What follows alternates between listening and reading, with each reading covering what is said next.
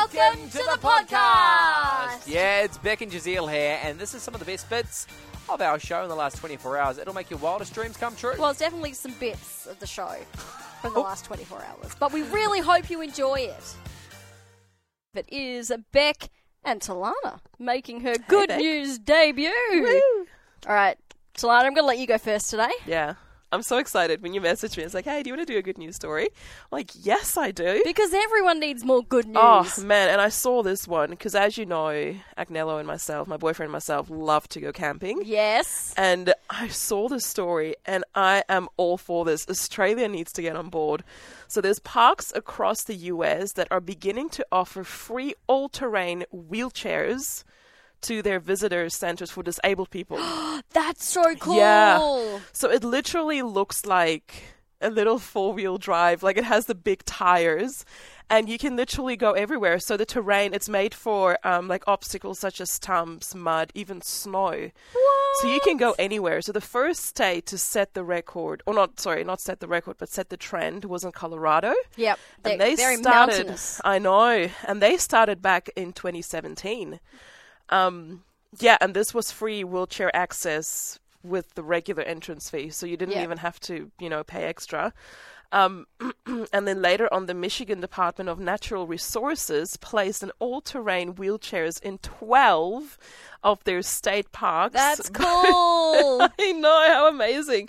And someone, like one of the consultants even said, we want to create an unforgettable outdoor experience for everyone, not just for people who can walk. Yep. And a lot of people have given their feedback and said this has been absolutely life-changing. It's Because so now good.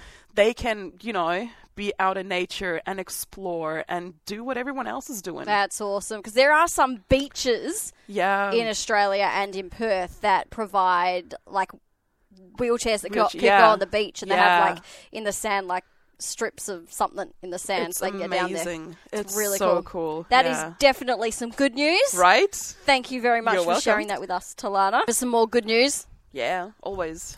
I love good news. It's not a day without wanting for good news. Right? All right, so from all-terrain access to rice cake drones. So, Rice cake. yes, you heard correctly. Disaster survivors in remote areas could be kept alive by edible drones. So researchers were trying to figure out like how to get more to people. Yeah.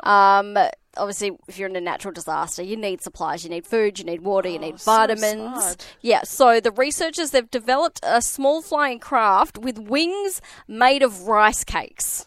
That's cool. It is really cool. Now, they, the way they've made them is they get the rice cakes and they cut them into hexagons. They fix them together with gelatin. Oh.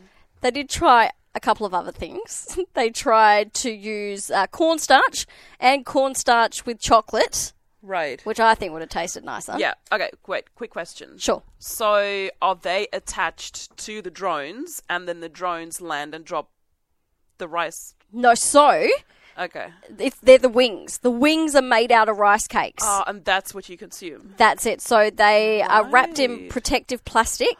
Then they are affixed to the flying element.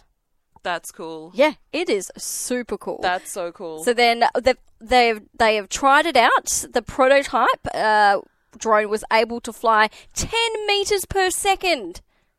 That's so quick. 10 meters per second. Now, so the wingspan's about 70 centimeters. So they're saying it's kind of the equivalent to a breakfast serving. Yeah. 80 grams is still remaining if you need some vitamins or water on board as well. They were asked what it tastes like.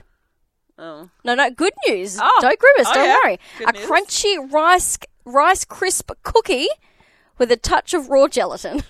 Okay. Have you ever had raw gelatin before? I have not had raw gelatin before, but I have had a lot of gelatin in, like, food, if that makes sense. Yeah, to yes. the point where you Yeah. can taste it.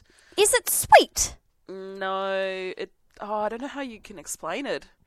It just tastes a bit bland-ish, but not really, because you can still taste it. But I also think if you were stuck out in, like, a dire situation. Look, you won't mind what it tastes like. Exactly. Like, give You'll me eat it all. those rice cakes and gelatin. That's a cool good news story, Beck. Good job.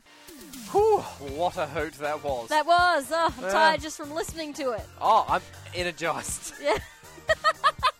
Hey, if you want more from The Drive Show, just visit 985.com and don't forget you can tune in live anytime for more of this great banter.